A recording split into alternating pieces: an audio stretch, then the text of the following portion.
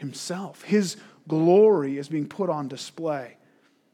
We talked about this last week. If you're looking at the purpose and the logical flow of Exodus, we come to Sinai, and it's about his relationship with his people. It's about him drawing them near. God is saying, this is who I am. This is how you, as my chosen people, approach me. Come near to me. And I think Exodus 19, 4-6 could be like the thesis statement of the law. You yourselves have seen what I did to the Egyptians, how I bore you on eagle's wings and I brought you to myself. Notice the grace there. He saved them before they even had the law. Now, therefore, if you will indeed obey my voice and keep my covenant, you'll be my treasured possession among all the peoples of the earth, for all the earth is mine. You'll be to me a kingdom of priests and a holy nation. To obey God's law is to draw near to God. And the way to draw near to God is through obedience to his law. Now, certainly we see the glory of God in the law. We see our sin all the more clearly. We see our inability to draw near to God as we should. In fact, the more clearly we see the glory of God in it, the more clearly and inescapably and inexcusably we understand our sin and how it's so much more than just this moral check boxes. But it's the revelation of who God is. The other thing we see as we understand the law rightly is that even in the law, God has been sowing seeds of grace right from the beginning, pointing forward to the one who would save us from the curse of the law. So turn with me in your Bibles to Exodus 20, and we're going to spend our morning there, as I said, in these last 6 commandments. If you don't have a Bible on you, these fine gentlemen would love to put one in your hands. So just slip up your hand and they will give you one. We want you to have God's word open on your lap. I have nothing of value for you. It's all about God's word. That's all we have. And you shouldn't care what I have to say anyways. It's about God's word. So open your Bibles, have a look. Exodus 20, we're going to look at verses 12 to 17. As I said last week, the 10 Commandments break down into these 2 sections. We approach God through right worship, and the first 4 laws are related to how we worship the Lord, how we understand him, how we approach him in worship. And then we approach God through right relationships. And the last 6 laws are about how we interact with others, how we treat other people. But both alike are primarily about revealing who God is. So let's dive into these commands. And as we do, we want to be asking that question, what is the Lord revealing about himself? What kind of God makes this command? So with that, let's look at the first commandment for us this morning, but it's commandment number 5. Verse 12 says, honor your father and your mother, that your days may be long in the land that the Lord your God is giving you. This is the only completely positive command, and it's significant that it's first in the second set. The first command of how we relate to one another, how we interact with other human beings is obey your parents. Honor your father and mother. We take this so lightly, but this is a big deal. A big deal. Kids, you listening? Teenagers, heads up. This is a big deal. Exodus 12:17 assigns the death penalty for breaking this command. Anybody glad that we don't do that anymore, Ezra? Yeah, me too. I'm with you, buddy. Listen to this list of horrible sins that Paul gives in Romans 1. They're filled with all manner of unrighteousness, evil, covetousness, malice. They're full of envy, murder, strife, deceit, maliciousness. They're gossips, slanderers, haters of God, insolent, haughty, boastful, inventors of evil, disobedient to their parents. Like, seriously? Yeah, that fits in that list of sins. It's not out of place there. This is not a small thing. So kids, pay attention. Grown-ups, we're good, right? Like we've made it through. We're off the hook. Well, Bible does say a man shall leave his father and mother and cleave to his wife. They start their own family unit. I don't think we necessarily obey our parents once we're out of the home, but honor them. I think that has longevity to it. Mark 7, Jesus applies this command to caring for elderly parents. He's doing battle with the Pharisees, and he calls them out. They had come up with this rule that as long as you say that all of my money is kind of theoretically dedicated to the Lord, then I'm off the hook. I don't have to use any of it to help my parents. And Jesus calls them out, and he says, no, you've used the traditions of men to deny the command of God. And he, I think, is applying this command, honor your father and mother, to caring for parents into their old age. So it applies here. And as Paul points out, Ephesians 6, this first commandment comes with a promise that it may go well with you, that you may have long life in the land. My kids hear that all the time. Honor your father and mother, and it will go well with you. This is God's blessing. Now we have to understand this. This promise here is given specifically in Exodus to the people of Israel, that if they as a people would honor their father and mother as a people, they as a people would live long in the land that God had promised. And so I don't think we're right to look at Ephesians 6:3 and say, boy, if you obey your parents, you're not going to die young in a car accident. I think you missed the point there. He's using that picture of the land. That was God's consummate blessing to them. And he's using as that symbol, honor your father and mother, and God will bless that. He'll honor that. He'll bring good to you.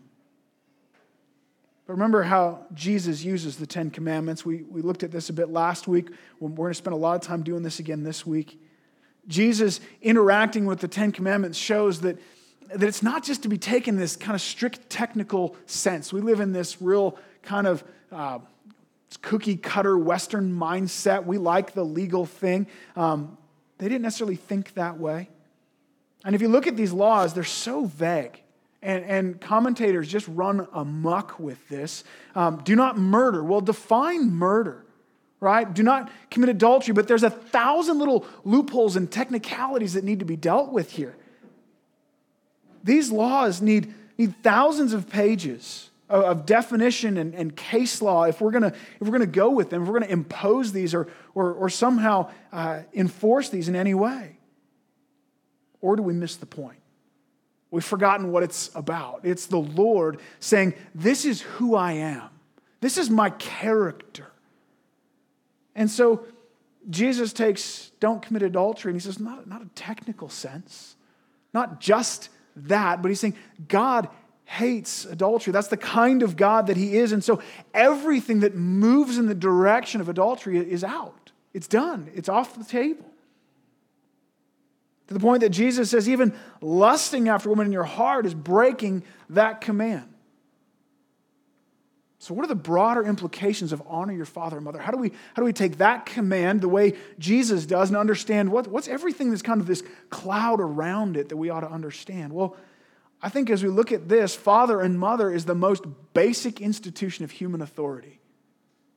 God is saying, honor the authorities put above you.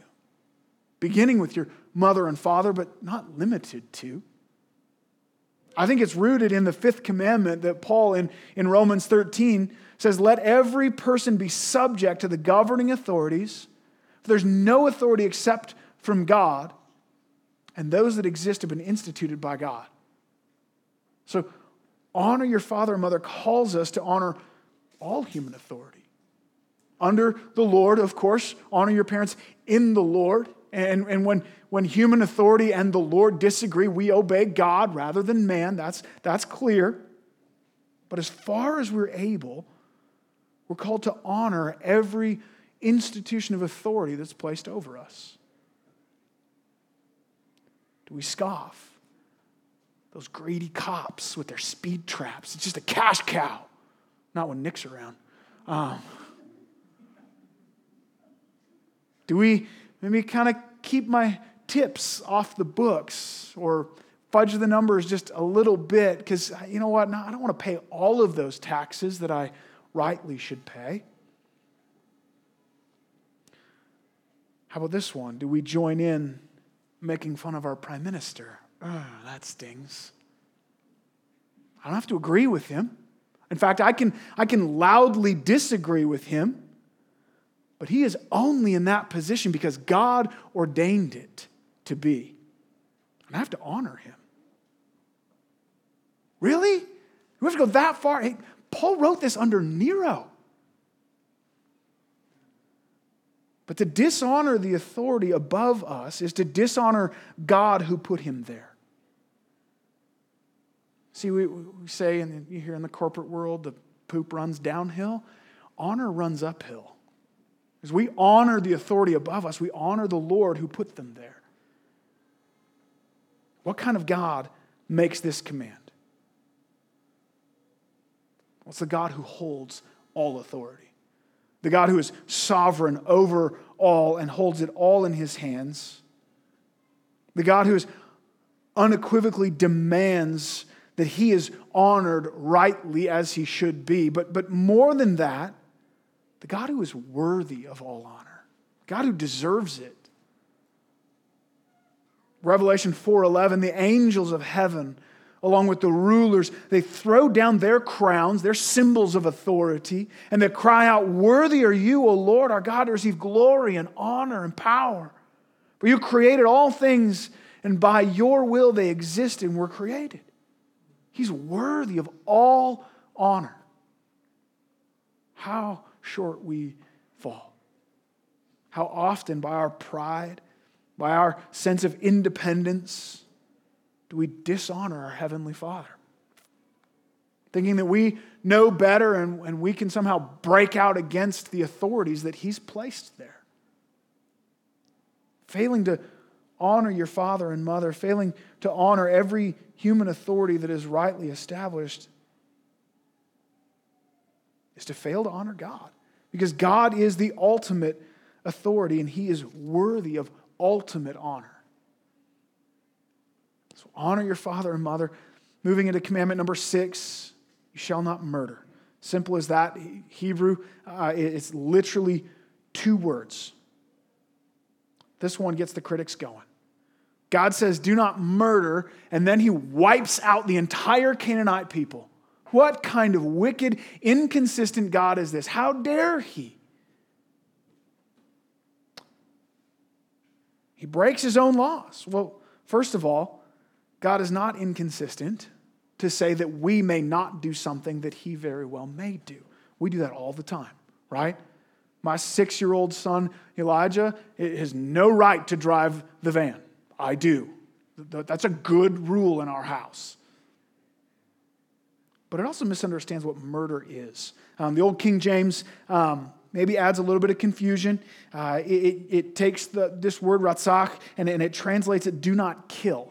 But that's not quite right. That's just a little bit vague. That's not what ratzach means. Ratzach means to kill wrongly for selfish purposes. That's the way it's used consistently. It's not do not kill, it's do not murder, and the two are different. And so the Lord does command Israel to wipe out the Canaanites in this very unique, God-ordained war of judgment. He does command, Genesis 9:6, whoever sheds the blood of man, by man his blood shall be shed. That's the death penalty for murder, but that's not murder in response to murder as the right authorities apply justice. So the command isn't do not kill, it's do not murder. So we need to narrow that properly, but let's not be too narrow. What is abortion other than wrongfully taking a life for selfish purposes? There's no way around it. What is euthanasia? The quote-unquote merciful killing of the elderly or the disabled, other than wrongfully taking a life for selfish purposes. But that's not selfish. That's mercy. That's kindness. It's done for their good, for their comfort, to end their suffering. But isn't it still selfish, even on their behalf? That's hard. I know that's hard. I've been there. But even to take your own life for selfish purposes is to disobey this command. Now, I understand that's a difficult place to be, and let's just be clear, when you get into when is it ending life and when are we just kind of mechanically sustaining life that's ended, or that's messy and there's no clean answers there. That's a hard question to answer. And I want to be gracious here. These are not unforgivable sins. Abortion is not an unforgivable sin. It's sin that is covered by the cross of Christ, can be totally wiped clean, separate as far as the east is from the west. For those who will repent and come to Jesus in faith and seek mercy at the cross. But it's sin. And of course, Jesus expands this one for us. Matthew 5:21-22. You've heard it said to those of old, you shall not murder. He's talking about these 10 commandments right here. And whoever murders will be liable to judgment. But I say to you that everyone who is angry with his brother will be liable to judgment. Whoever insults his brother will be liable to the council. Whoever says, you fool, will be liable to the hell of fire. It's not just murder in this narrow sense, but everything moving in that direction. And Jesus goes so far to include hatred and anger. And I've had people say to me with a straight face, no, I've never hated anyone. And I can only imagine, I can only conceive of them saying that if they've convinced themselves that hatred is this extreme emotion. It must be this horrible, consuming hatred so far beyond what my pure heart has ever experienced. I've never had hatred.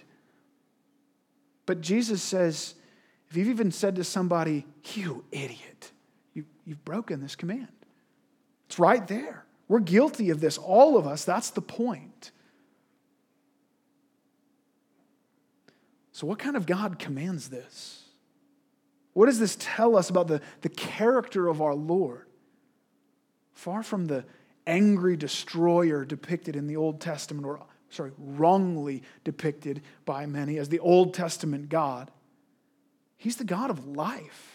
He's the God who not only has the right to give and take life, but He loves life. What a great God we have. And yes, He will judge all evil with all of the wrath that it rightly deserves. But listen to Ezekiel 33:11. As I live, declares the Lord, as I am the living God, I have no pleasure in the death of the wicked, but that the wicked would turn from his wicked way and live. That's where his heart is at. That's what He delights in. This is the glory of God on display. He's worthy of all honor. And He's the giver and lover of life. And number 7, you shall not commit adultery. Another command far too simplistic, according to many. Adultery speaks specifically of breaking the marriage bond. And so this does not explicitly rule out premarital sex or any number of other practices.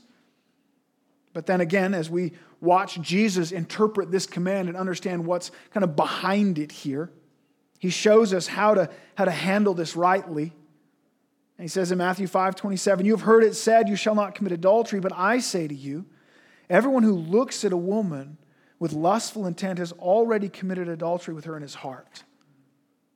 People talk about the Bible and how narrow and how condemning and restrictive it is when it comes to homosexuality.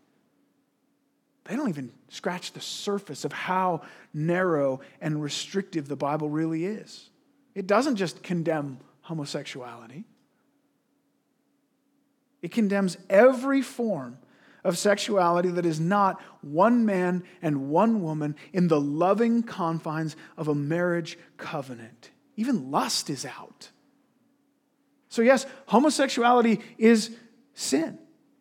But so is heterosexual sex outside of marriage and pornography and self-gratification, right down to daydreaming. So does the Bible condemn homosexuals? Yes. Right alongside me. Right? Can any of us read this list and say we're free? I think that's helpful for us as a church.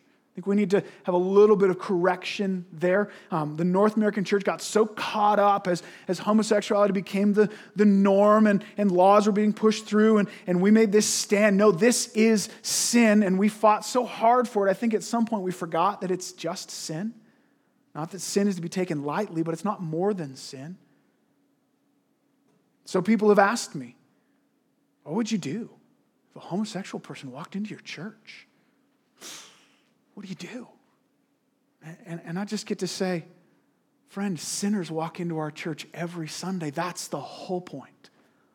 In fact, we are a church exclusively for sinners. No righteous person need apply. This is a gathering of sinners, saved by grace, but sinners. Now we're also in the business of making disciples, of calling sinners to repentance and faith and growing obedience to Christ. And so if you're not on that journey, you're going to start to feel some friction over time. But we're a church of sinners, saved by grace, and there's always room for more. Back to the topic at hand. Who is the God who commands against adultery? The breaking of the marriage covenant. He's the God who is perfectly unblemished in his faithfulness. Numbers 23:19. God is not a man that he should lie, the son of man that he should change his mind. Has he said and will he not do it? Or has he spoken and will he not fulfill it? Isaiah 40 verse 8, the grass withers, the flower fades, but the word of our God stands forever. He is absolutely faithful, trustworthy, without a shadow of turning to fulfill his promises. That's exactly why adultery and divorce are so serious. God depicts himself as a husband to his people and how he cares for them, how he's faithful to them. And think about what that means. We tend to get the cart before the horse here. That means that God created marriage for the purpose of pointing to this relationship. He didn't hijack it. That's its purpose. And so when we are faithless in our marriage, we're lying about who God is. We're corrupting something that was meant to picture his faithfulness. God is completely dedicated to his people. He will keep every promise. He will be unfailingly faithful. And so we approach him. We draw near to this God as we walk in that kind of faithfulness. Certainly toward our spouse, but in general. Are we faithful people? Are we trustworthy?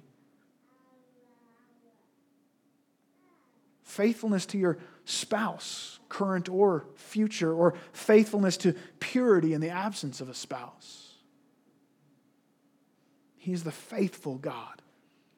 And we ought to be so grateful for that. We've got 3 left. We got to move. Number 8, you shall not steal. Verse 15.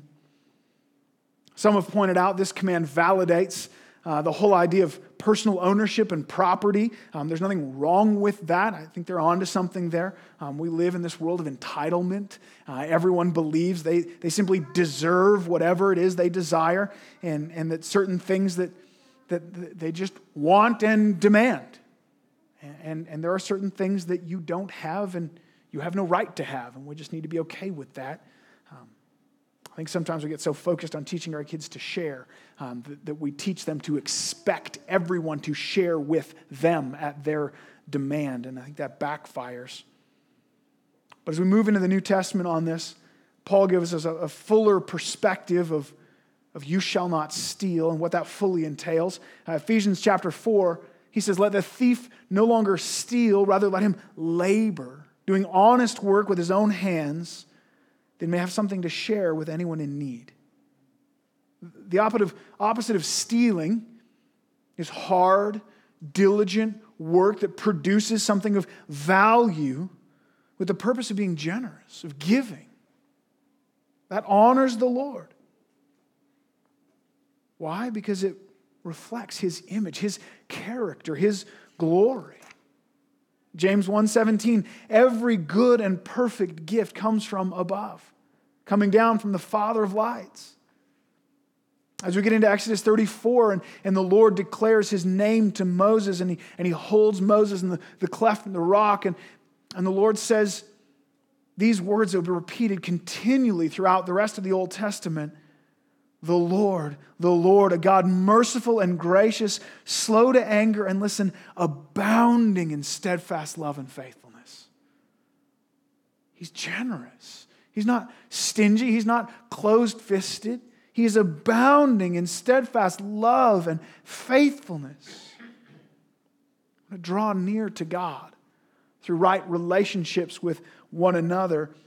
Do valuable work. Do it well for the glory of God.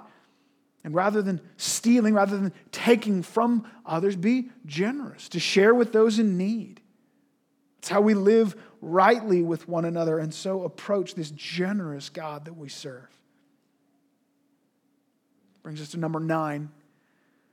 You shall not bear false witness against your neighbor. Simplified versions, you might just read, do not lie. But the specific command here is lying in court as a witness against somebody. This was hugely important for Israel. You can imagine their judicial system couldn't pull up the security camera footage, couldn't check fingerprints or DNA records. They didn't have it. They relied on witnesses. Did you see it? He saw it. Did anyone else see it? So it was a serious thing, and any serious accusation had to be verified by 2 or 3 witnesses. And a false witness who claimed to see something he had not, or claimed not to have seen something he did, undermines justice. It destroys the fabric of their society. But of course, we know that this command is about more than just that. Ephesians, just before Paul addresses the 8th command, do not steal, he actually addresses the 9th command.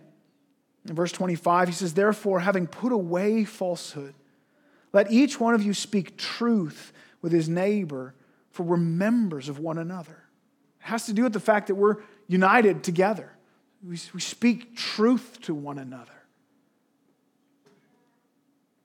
So the command, do not bear false witness, is fulfilled as we live in truthfulness, in honesty in all things. That's not easy.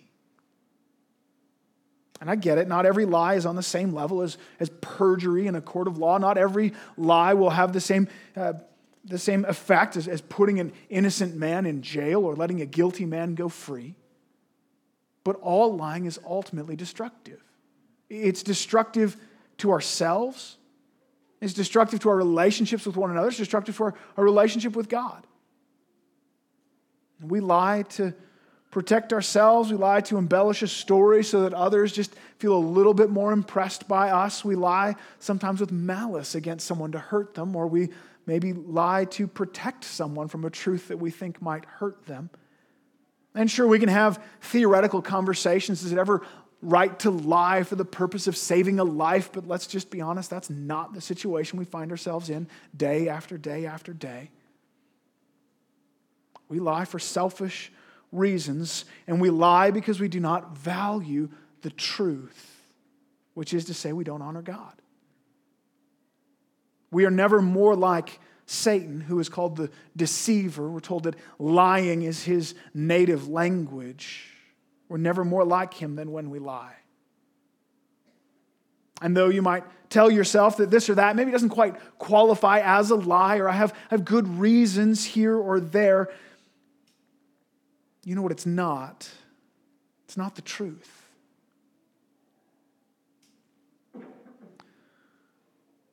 It's destructive to our relationships with one another and to God, because God is the God of truth. Deuteronomy 34:4 says, God is the God of faithfulness. In the ESV, that very well could be translated the God of truth. These are similar meanings to the same term. Proverbs 30, verse 5, every word of God proves true. This has huge implications, by the way, for this book sitting on your lap. God is the God of truth. He speaks truth. He cannot err. He cannot lie. When He writes a book, we can trust it because He's the God of truth. And we honor Him, therefore we draw near to Him as we put off falsehood and we walk in radical truth. You see this grand picture of this glorious God coming into focus. The God who is worthy of and demands all honor and respect. The God who gives and loves life. The God who is impeccably faithful and trustworthy. The God who is abundantly generous and the God of truth. Finally, we come to commandment number 10, verse 17. This is the one that Paul, if he was speaking today's language, would say, this is the one that wrecked me. You shall not covet your neighbor's house. You shall not covet your neighbor's wife, or his male servant, or his female servant, or his ox, or his donkey, or anything else that is your neighbor's. To covet. In English, as I understand it, it has kind of negative connotations. That's a bad thing. The Hebrew word here is simply desire. It's often used in positive ways to desire God or desiring the Messiah. It's not a negative word. It's the context. Just like this idea of hatred, coveting is not some particularly strong obsession. It's just a desire, but it's a desire that's placed in the wrong direction. It's desiring wrong things, things that are not yours, things that you have no right to. Being discontent with what you have, wishing that you had what your neighbor had. Doesn't matter what it is, his house, his wife, his car, his job, his holiday. It's discontentment. This command is unique, and this is, I think, why Paul says this is the one that nailed him to the wall, because it's the first one that just goes right for the heart. The others all have some external piece to them, some visible obedience that people can see, something you can do. This command is all about the heart.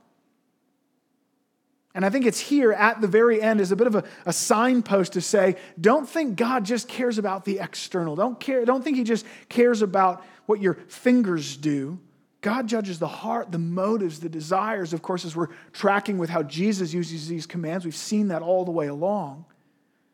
But I think it's here saying, now go back and look at the last 9 commandments and check yourself again. Did I not just keep the letter of the law, the technical sense of the law, but did I keep the heart of the law? Was I all in obeying the law from the heart? It's exactly what Jesus is doing in Matthew 5 as He's bringing the law out to the Pharisees, saying, you whitewashed tombs. You've done this shell, you've put up this pretty facade, but inside are rotten dead men's bones. The heart of this command is so serious because discontent is a direct attack against God. We don't see that right away. We tend to live pretty comfortably in discontent. Oh, man, my kids seem to love commercials more than they love whatever it is they're watching. Look at all this neat stuff we could have. Oh, if only I had that. That would be great. Look at Colossians 3, verses 5 and 6. Paul says, put to death, therefore, what is earthly in you, sexual immorality, impurity, passion, evil, desires, and covetousness, which is idolatry. On account of these things, the wrath of God is coming. Covetousness is idolatry? Like, really? So saying, man, I wish I had that boat is on the same level as worshiping an idol. Like that escalated kind of quickly, didn't it? Are we really going there? Yeah, it is. Because it's looking to something other than God to find our joy, to find our hope, to find our satisfaction, our fulfillment. Saying, really, God isn't quite good enough. I need that. Then I would be happy. Then I would be satisfied. That would do it. God isn't enough. He hasn't given me enough. I need something more. So think about this. I think this is amazing. What kind of God dare make this command? The kind of God who is enough. What a confidence. What a hope we have. The kind of God that is the satisfaction for our souls that we so desire. The God who is joy and life and fullness and blessing. Psalm 16:11, one of my favorite verses, you make known to me the paths of life. In your presence there's fullness of joy. At your right hand are pleasures forevermore. Amazing. That's the kind of God that can make this command. That's the God who's introducing himself here. And we approach this God as we look to him and expect from him fullness of joy and satisfaction for our souls. I tell you, I wrestled hard with this when I first started in ministry. I was talking with my dad about it just Friday night as I was working on this sermon. I love to go hiking and exploring.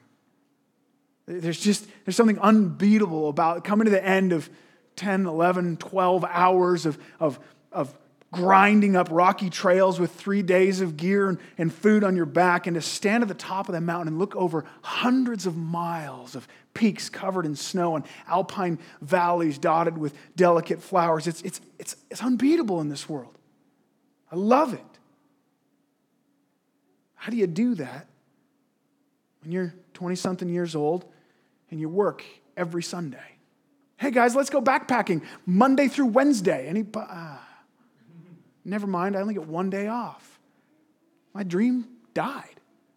This is what I want to spend my time doing. That's what I love, and I can't. Now, I love the ministry. That's what God had called me to. That's what I wanted to do as well. But what about that dream? Is that dead now? Started feeling like I'm missing out. I'm going to get to the end of my life and I won't have accomplished the things that I want to accomplish. I won't have seen and enjoyed the things that I want to enjoy. My dad's on the other side of it right now. He retired a few years ago, but because of just ridiculous and endless injuries and health complications, he hasn't been able to get out. He hasn't been able to live the things that he spent the last 30 years working, looking forward to that day when I retire, I'm going to do this and this and this and this. And now he's stuck in a chair with chest pains that nobody can figure out, and he can't do anything. What do I do? These are supposed to be the glory years. These are the best years of my retirement fading away. The end is next, and I'm missing it. It's gone. Discontentment creeps in. Fear presses in. Am I going to come to the end of my life not having accomplished the things I wanted to accomplish, not having done and seen and experienced the things that I wanted? What is that in your life? Travel, maybe? Oh, if I could just see the world. Spouse. That's all I really want, is get married, to have that union and closeness. Maybe it's kids. Better kids. Love you, buddy. We put these things up and we say, if only I could have that. I will never be happy if I don't have that. And this is where Psalm 16:11 had to really become real to my heart. Do I believe it? Do I believe that he has infinite pleasures at his right hand? Psalm 84:11 is another. The Lord God is a sun and a shield. The Lord bestows favor and honor. No good thing does he withhold from those who walk uprightly. No good thing? What about the mountains, Lord? No good thing? Psalm 73:26, my heart and my flesh may fail, but God is the strength of my heart and my portion forever. He's my helping. He's my satisfaction. Psalm 63:5, my soul will be satisfied as with fat and rich food. There's a metaphor I can get behind. I love the fat and rich food. My wife cuts all the best parts off of her steak and her pork chop, and I get to reach over. And I love that. It's so rich. And you have that fat and rich food, and you get to the point where I'm just so full, I don't want to look at another steak for a week or till tomorrow. But but you're satisfied. I can't handle anymore. Here's what those verses mean. For those who seek the Lord, for those who will live in passionate pursuit of Him through right worship, through right relationships, every good desire in your heart, and recognize that every sinful desire comes out of a good desire that's been twisted. Every good desire in your heart will be fully and completely satisfied to the point of overflowing. God, I can't take anymore. By the glory of God in eternity. Do we believe that? Here's what God graciously opened my eyes to see. My desire to explore and behold beauty was put there by God on purpose. And He intends to fulfill it. I'm not going to get my fill. The more I grow and think about these things, the mountains never actually quite do it. They get you close. They give you a taste. But there's no satisfaction in this world. But I will have an eternity of exploring and beholding the manifest glory of God for millions of millenniums to come. That desire was put there by God on purpose, and He intends to fulfill it. I just have to trust God on that day. There won't be even a passing thought of what I missed out on in climbing up and looking at oversized rocks in this broken temporary world. That's the kind of God who makes this command. Do not covet. The God who says, I can make good on my promises to satisfy you, to give you the joy and the fulfillment of every good desire of your heart in Himself. That's the secret of contentment that Paul points to in Philippians 4. It's in Christ that he can face hunger and need and nakedness. It's the glory of God that He's displaying in His law. It's all here.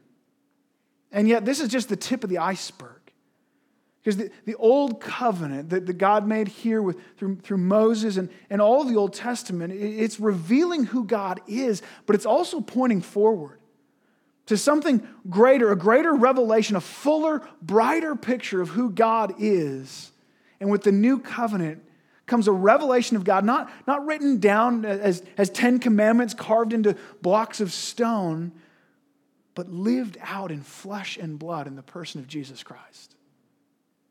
He's the fulfillment of all of this. So let's just kind of wrap this all together. Seeing how each one of these commands points us forward to Jesus, how Jesus is the full display of the glory of God in all of these. The fifth commandment says, honor your father and mother, calls us to obey all authority because God is the God who demands and is worthy of all honor. Matthew 28:18, Jesus says, all authority in heaven and earth has been given to me. And look at Revelation 5. As the saints are gathered around the throne in heaven, worthy are you to take the scroll to open its seals.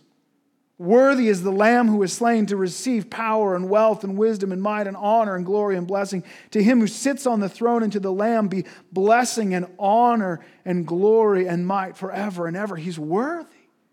And so Philippians 2 says, at the name of Jesus, every knee will bow in heaven and earth, and every tongue confess that Jesus Christ is Lord, to the glory of the Father.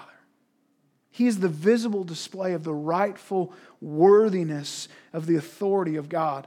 And Jesus is worthy of all honor, all respect, all praise. The sixth commandment says, you shall not murder, because God is the God who gives and who loves life.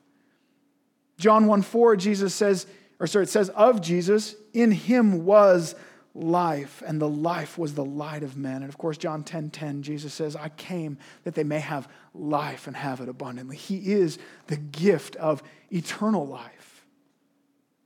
The seventh commandment says, you shall not commit adultery, because God is the perfect God of faithfulness to His people, and Jesus is the fulfillment of every promise of God. He's the culmination of all of it. 2 Corinthians 1:20 says, all the promises of God find their yes in Him. That is why it is through Him we utter our amen to the glory of God. He's the proof of God's faithfulness. He's the evidence of every promise coming to fruition. And of course, Jesus loved His church so perfectly, this perfect example of a faithful husband loving his wife, the church, to the point of even laying down his life for her. Commandment 8 says, you shall not steal, because God is a God who gives generously. And here's the verse that's been blowing my mind all week. Ephesians 1:7-8. In Him we have redemption, through His blood, the forgiveness of sins, according to the riches of His grace, that He lavished upon us. We deserve death and condemnation and wrath for our sin, and God, from the riches of His mercy, lavished His grace upon us in Jesus. He's so generous.